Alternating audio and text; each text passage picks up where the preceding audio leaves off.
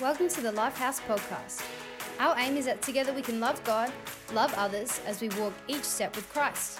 We hope you find this message practical, encouraging, and life-giving. Be blessed. Well, Palm Sunday is one of my favorite holidays because I think this really highlights how Jesus liked to take our expectations and then completely miss them.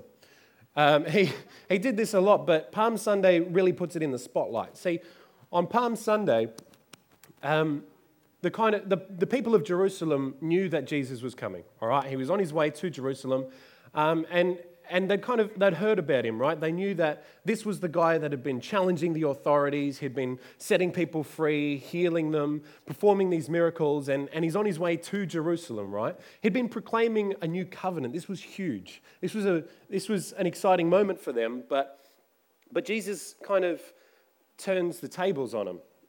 Hence the title for this morning, because they were expecting a hero on a mighty steed, but he rocks up as a servant.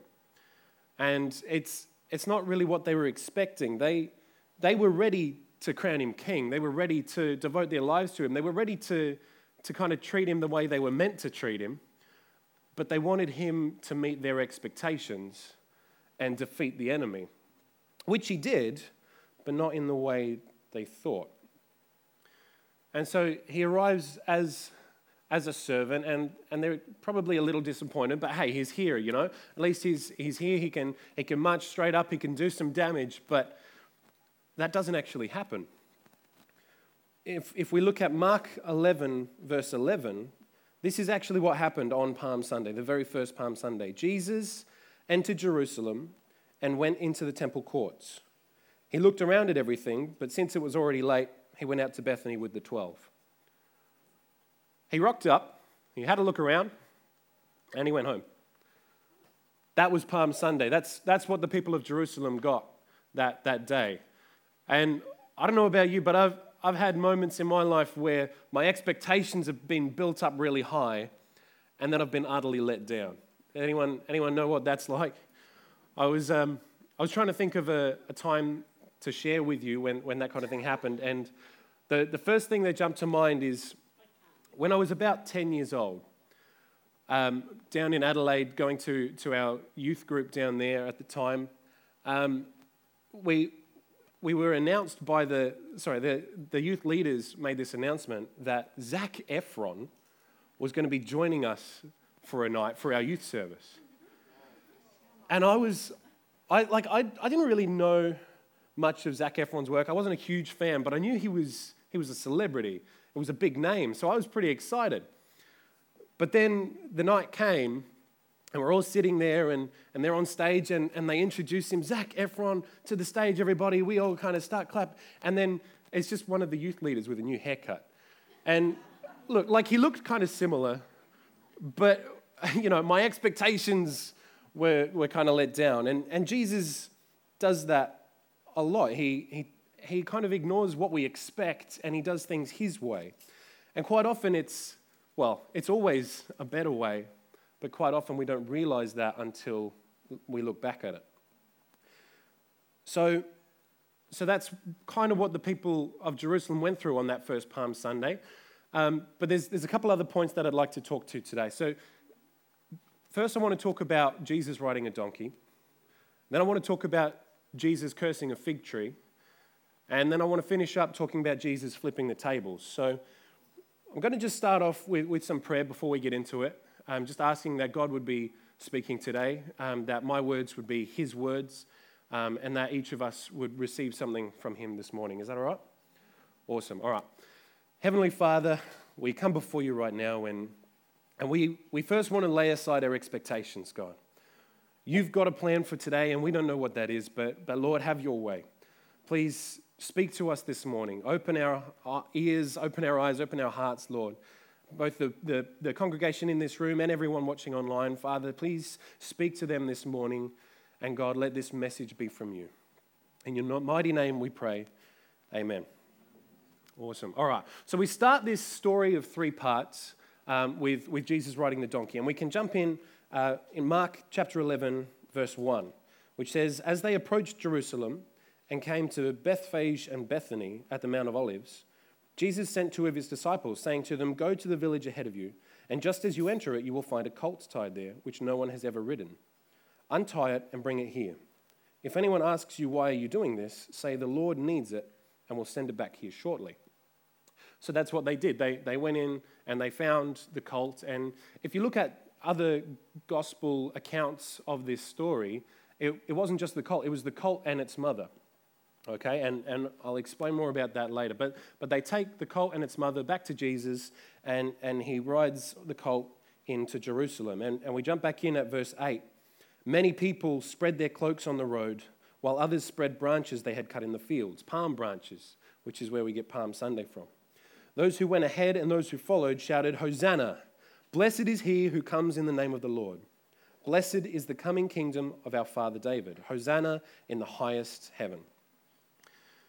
Now, Hosanna doesn't have an exact translation into English, okay? It's kind of a mix between "please save us" and a shout of thanks and praise. So in this context, it's almost being used as kind of like a title, like that of a champion. They're saying, "Hosanna, this guy's going to save us. Hosanna, he is our savior." All right, so they're thanking him for saving them, but he hasn't done it yet.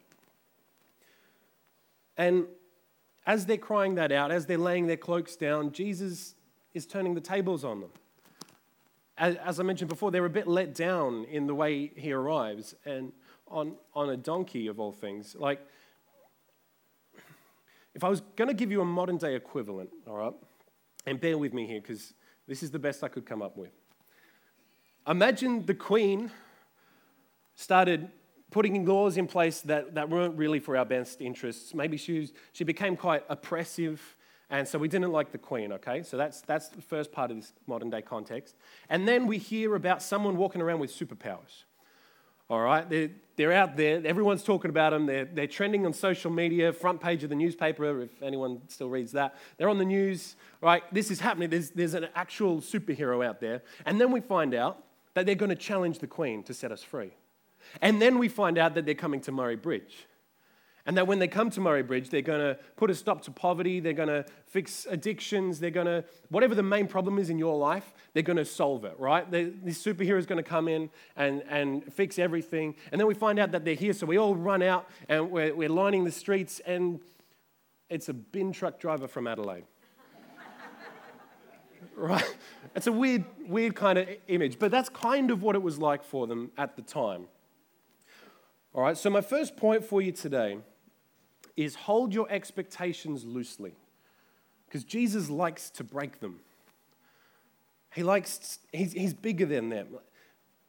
I mean, they wanted a hero, but he was an average-looking carpenter dude from some fishing village with an average reputation, rocking up on an animal that everyone kind of, they saw that as a beast of burden, a pack animal. And specifically, as we read in verse 2, I don't claim to be a donkey expert, never have, doubt I ever will, but my understanding is that if it had never been ridden before, it wouldn't have known how being ridden worked. Like, it wouldn't have known the signals from the reins, turn left, turn right, speed up, slow down. It wouldn't have gotten any of that. It had never been ridden before.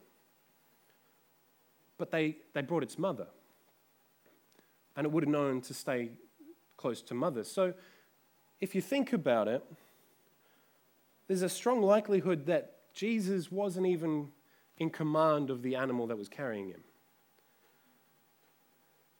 Do you get how low of a position he had taken? How far he had humbled himself? He was their savior, but not in the way they expected. All right, so, and then as I said before, he comes in, he looks around, and then he goes home. So not a great day for the people of Jerusalem. They're probably a bit let down at this point. All right, that's Palm Sunday, but then the next day he comes back into Jerusalem. And And we read on from Mark chapter 11, verse 12. The next day, as they were leaving Bethany, Jesus was hungry. Seeing in the distance a fig tree in leaf, he went to find out if it had any fruit. When he reached it, he found nothing but leaves, because it was not the season for figs. Then he said to the tree, "May no one ever eat fruit from you again." And his disciples heard him say it. And this story continues in verse 20. As they passed by the fig tree he had cursed, the disciples noticed it had withered from the roots up. Peter remembered what Jesus had said to the tree and exclaimed, "Look, Rabbi, teacher, the fig tree you cursed has withered and died." And this passage quite clearly shows Christ's power and authority, but I think it also has some pretty strong imagery around the importance of bearing fruit and the dangers of not bearing fruit. Now, when I was growing up in Adelaide, our backyard had a fig tree in it. And we've got a photo of that, if Peter wants to chuck that up. There we go. That's me and my younger brother Joseph climbing the fig tree together. And as you can see, there's nice green leaves on it. And this tree did bear fruit. It wasn't the tastiest figs. Mostly what we'd do is when Mum wasn't looking, we'd take our tennis rackets and we just hit figs as far as we could over the fences to the neighbours' yards. So if you were in Adelaide and found some random figs in your yard, I'm sorry, that was probably me. But you know, this fig tree that was in our backyard, through the spring and summer, it'd have these beautiful green leaves. It'd bear this fruit. But then winter would come, and the leaves would drop off, and it would end up looking kind of like a mangled pile of grey sticks. It was really itchy to climb. It was awful. But you know, fruit trees have seasons, right? And what we read in verse 13 there is that he found nothing but leaves because it was not the season for figs. And surely Jesus knew that. I mean, the disciples knew it when they wrote it down. So surely Jesus knew it wasn't the time for figs. So my question is, how could Jesus curse a tree for not doing something that it wasn't meant to be doing? How is that fair? Did the tree deserve that? But I started looking into it, and it turns out, while most fruit trees bear fruit once a year, fig trees actually have two crops. They have the main crop, the nice juicy figs, through the spring and the summer, and then when those drop off, they're replaced by these tough little figs called Breba figs. Breba or Breba, I'm not sure which. But these Breba figs, and they're just these tough little things that just stay dormant on the tree over the winter until the next season. So when Jesus saw it had no fruit, even though it wasn't the season for fruit, he knew it was an unfruitful tree. And there's a few things we can take from this. The first is that fruitfulness is accompanied by lasting evidence. True fruitfulness is not limited to the season you're in. That might be true for most fruit trees, but it's not true for us. True fruitfulness should have lasting evidence.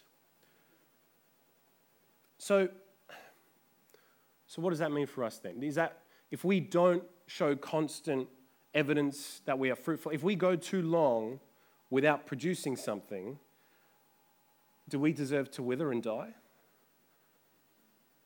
And what does any of this have to do with turning the tables? How is Jesus turning the tables here? Well, something I've learned from Josh is whenever you read through Scripture, you should ask yourself, how is this showing that God is more gracious and loving and better than I thought? But when I read through that, it seems that Jesus is kind of more violent and more judgmental and more harsh than I thought. But if unfruitfulness deserves withering and death, then fruitfulness, the opposite must be true. Fruitfulness must be accompanied by life. So how can we be fruitful? And in the next verse, Jesus answers. Mark 11:22, have faith in God. And he goes on to explain how he had the power and authority to do that to the tree, how that worked, and how we can have that same power and authority through faith.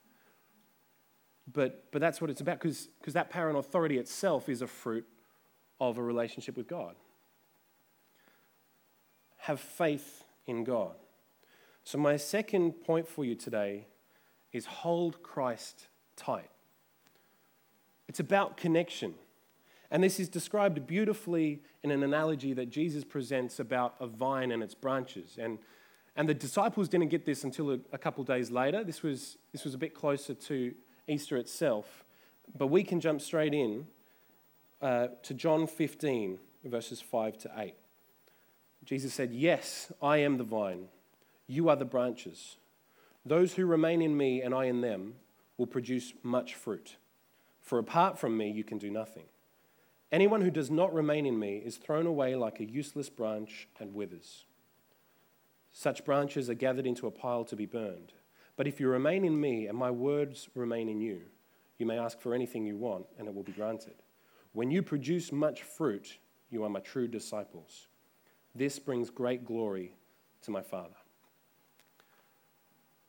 So when Jesus cursed that tree, he was less changing the nature of the tree and more so exposing it for the nature it was already actually in, its true state. Because that tree had already withered where it mattered. It was already unfruitful, which meant that it was just in the way. It was just using up resources. It wasn't fulfilling its purpose. It was just pointless to keep around. So he withered it and it died. And my immediate reaction to that is that it's a pretty harsh judgment. But maybe I feel that way because I know how unfruitful I can be. And I know my mum knows how unproductive. And if that's the judgment, that's pretty scary. But the beautiful solution that Jesus offers is to have faith, to rely on God, because a branch doesn't need a focus to produce fruit. It just needs to be connected to something greater. The fruit doesn't come from the branch, the fruit comes through the connection. And the point I'm trying to get at here, and I think the point that Jesus is trying to get at, is that we, by ourselves, are withered and dry. We are. That is our true state. When we aren't with God, we are fruitless, we are hopeless, we are pointless. But with God, with Jesus, it's a different story. When there's that connection, it doesn't matter what we are or what we're not. All that matters is that we're connected with Jesus and everything that he is. We don't need to worry about bearing fruit because when we're in connection with Jesus, he brings the fruit with him. He provides. All right, so is that good? Good. All right. So Palm Sunday, Jesus rides in on a donkey, looks around, goes back home. The next day, Monday, he's making his way back in. He gets hungry, curses a tree, and continues in to Jerusalem. And we read from verses 15 to 17. On reaching Jerusalem, Jesus entered the temple courts and began driving out those who were buying and selling there. He overturned the tables of the money changers and the benches of those selling doves and would not allow anyone to carry merchandise through the temple courts. And as he taught them, he said, "Is it not written, 'My house will be called a house of prayer for all nations'? But you have made it a den of robbers." When you come to God, how are you approaching that table? Because I think we all fall into one of those two categories, the two kinds of people who are at those tables, the buyers and the sellers. And it says that Jesus drove them all out. Are you here to profit off of a relationship with God? Or are you trying to buy your way into his presence? And these are two very extreme sides, but I feel none of us get this exactly right, So we often drift one way or another. Either we're focusing on what we can give, our works, our time, our money, our sacrifices, trying to earn our way into the temple, just like the buyers were doing. They were focused on what they could give Jesus. They were trying to buy something to sacrifice. They were trying to give enough. And when we have that mindset, we can often find ourselves saying things like, I'm meant to be a good person. I should be doing this. I should volunteer to help Mark with the renovations. I should be giving my tithe with a cheerful heart. And I'm not trying to say that giving's a bad thing. It's definitely not. I don't want to discourage any of you from generosity. The Bible's pretty clear that it's a good thing. But if we subconsciously believe that our closeness with God is dependent on our giving, we're getting it wrong. And likewise, we can go too far the other way. We can get focused on what we can receive from God, profiting off religion, the benefits of Christianity, an incredible community, generous friends, a sense of spiritual safety. But again, if we're too focused on receiving from God rather than God himself, we're missing the point. And some hints as to if you're leaning that way, if you're receiving inclined, is that when you pray, you're asking for stuff. Or rather, you seldom pray unless you're asking for stuff. You could say, God, I know I'm meant to be a good steward of my finances, but, it was on sale, it looked great, but now I need more money. Jehovah Jireh, like my provider, please give me some more money to get through. Or maybe we can say, God, I stayed up last night watching TV on Netflix, and now I'm really tired, but you say, come to me all who are weary, and I'll give you rest. So Lord, please give me strength to get through the day, even though it's my fault. Or what about, help me find my keys? I'm sure we've all prayed something like that at some point. But what about these, right? What about, God, you owe me. I did the right thing. I did what you asked, and then everything fell apart and it got really difficult. That thing was really important to me, but I gave it up for you, and now what have I got to show for it? Does that sound familiar to anyone? How about this? God, I'm back. I know I said that I'd leave that sin behind me, but I fell again. And here I am begging you for forgiveness again. Lord, please accept my undying, irrevocable, heartfelt repentance. I'm never going to go back to that ever again, just like I said last time and the time before that and all the other times, because we start taking his generosity for granted. We are supposed to go to God in every situation. Again, I don't want to discount that. It's important. He wants to support us. He wants to give for us. But if that's our focus, we are missing the point. And if we're expecting more from God than we've already gotten from him, we're going to be waiting a long time. Because heaven holds no greater treasure than Jesus, and he was already given for us. We have everything we need in him. Okay, I'm coming to the end. I'd like to invite my sister Danielle up. Danielle, did you want to grab a chair as well as the table there? This is mostly just to keep me entertained for the last few minutes, but it's also her birthday, so I thought I'd embarrass her. Happy birthday, Danielle. Yeah, give her a hand. All right, we're just going to play a quick game of chess, if that's okay with everyone. Thanks, guys. This is great. This is awesome. Okay. Sorry, I will be preaching in between as well, but yeah. Oh, my turn first, isn't it? Yeah. All right. So, now both of those groups, the buyers and the sellers, we're actually both coming from the same heart. I can see I've lost everyone's attention. This is great. They're actually both coming from the same place, aren't they? Because they're both feeling like they don't have enough, the buyers and the sellers. And you might think, well, that makes sense for the people who are trying to receive, right? They might feel like they don't have enough. Their tank is empty. They need to be filled. But it's actually also true of those who are focused on giving, because they give and they give and they give, and it's never enough. You know, God's done so much for me. I just want to repay him. But no matter how much I give, no matter how much of my time, no matter how much effort I put in, it's never enough. I am not enough. We all feel withered and dry. And so we either focus on receiving or just keep on trying to give. But we're missing the point. So I guess what I want to ask here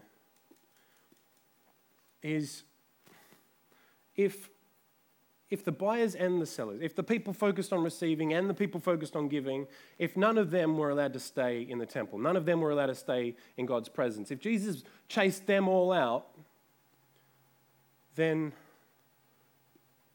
who was allowed in? Who was allowed in the temple? Who was allowed in God's presence? Who was enough? Oh.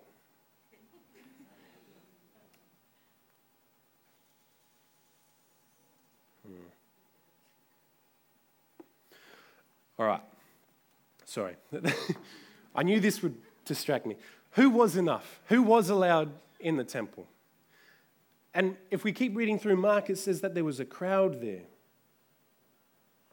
But who was that crowd made of? But we find the answer if we jump over to Matthew's gospel. This is Matthew 21:14 says, "And those who were blind and those who limped came to him in the temple area, and he healed them."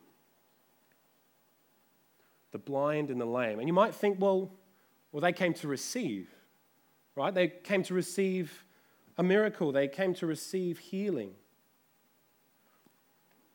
But the actual wording is that they came to him and they were healed.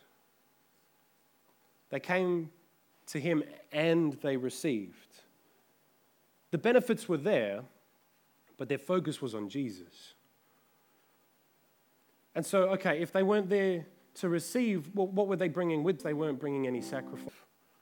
But they weren't carrying any gifts. They weren't bringing any sacrifices.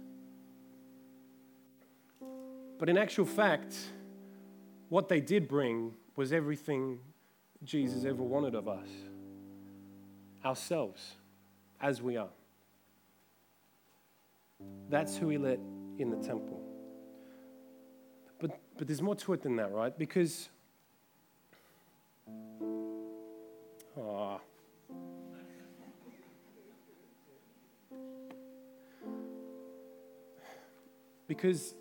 the blind and the lame weren't actually meant to be allowed into the temple. There was a saying around since King David's day, and the saying was, "The blind and the lame shall not come into the house."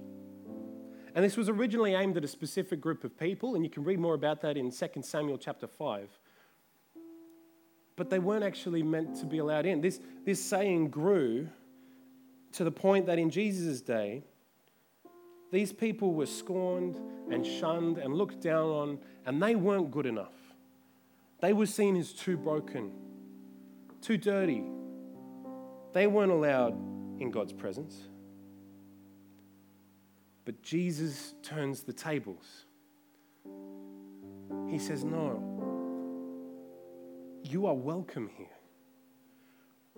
He says, no matter what people say about you, no matter what people think about you, no matter what people see in you, forget all that. You are welcome here with me. And that was then, that was great. That was the first Passion Week. But now it's a little different because the temple looks a little different. If we read from 1 Corinthians 3:16, it says, "Don't you know that you yourselves are God's temple and that God's Spirit dwells in your midst?" You are the temple. You are the. And my third point for you today is don't hold back. You are the temple.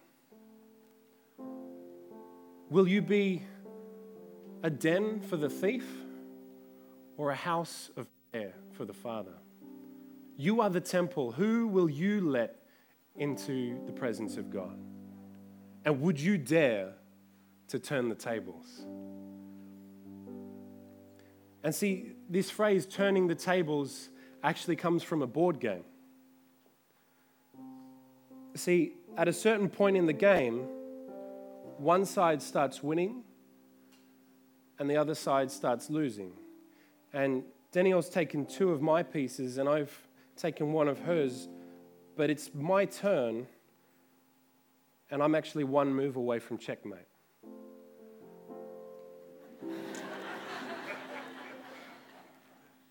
See, turning the tables came as this phrase, this sort of metaphor for taking on the position that was that of your competitor. In Danielle's case, she wants to turn the tables on me. She wants to take my role as winner and give me the role of loser. She wants to turn the tables. And in this case, she would actually need a miracle. But the truth is that in order to get to this point, for me to be winning, I had to make the right moves.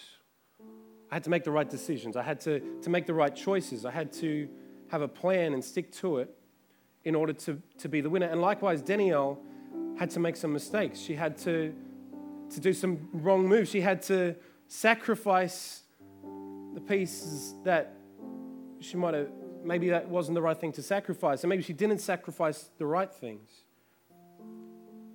But she got it wrong and she became the loser. Happy birthday. And the truth is, God doesn't like a bad move. He doesn't like it at all. He wants everyone to be the winner. And so he had every right to end the game.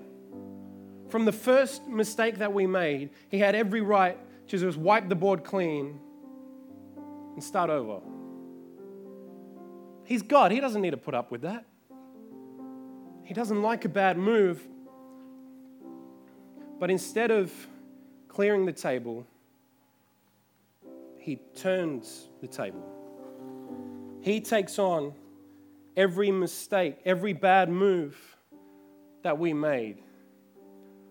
He puts that on himself. And in exchange, he gives us the position of ultimate victory. Checkmate, well done. Thank you, Danielle.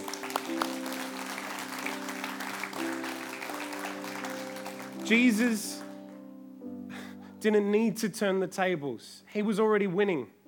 He'd already won. But he turns the tables for us.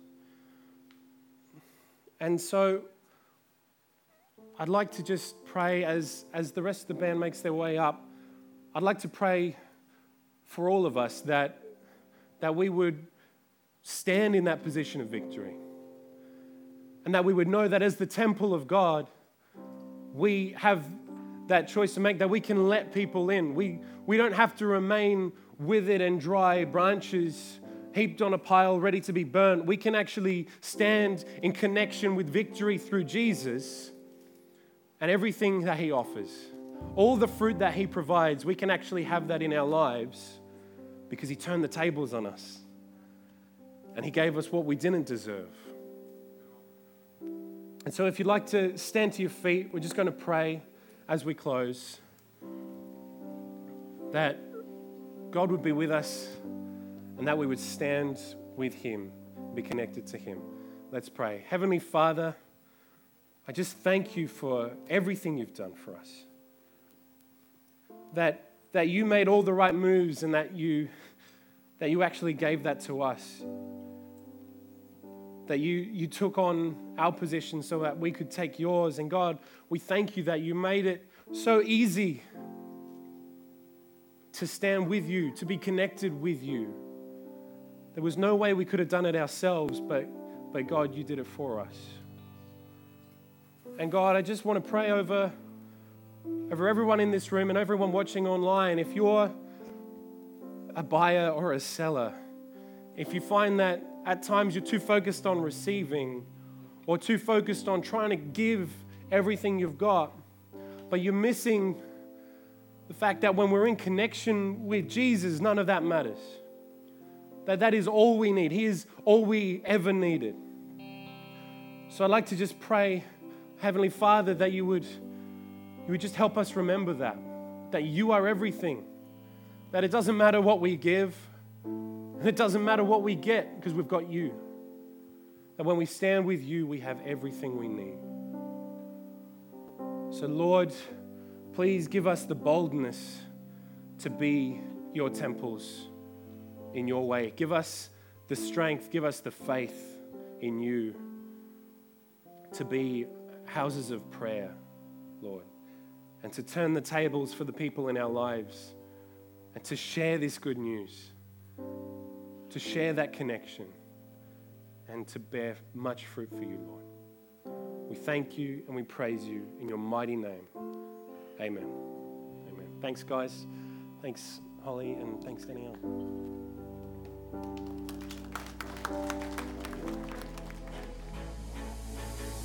Thank you for joining us this week.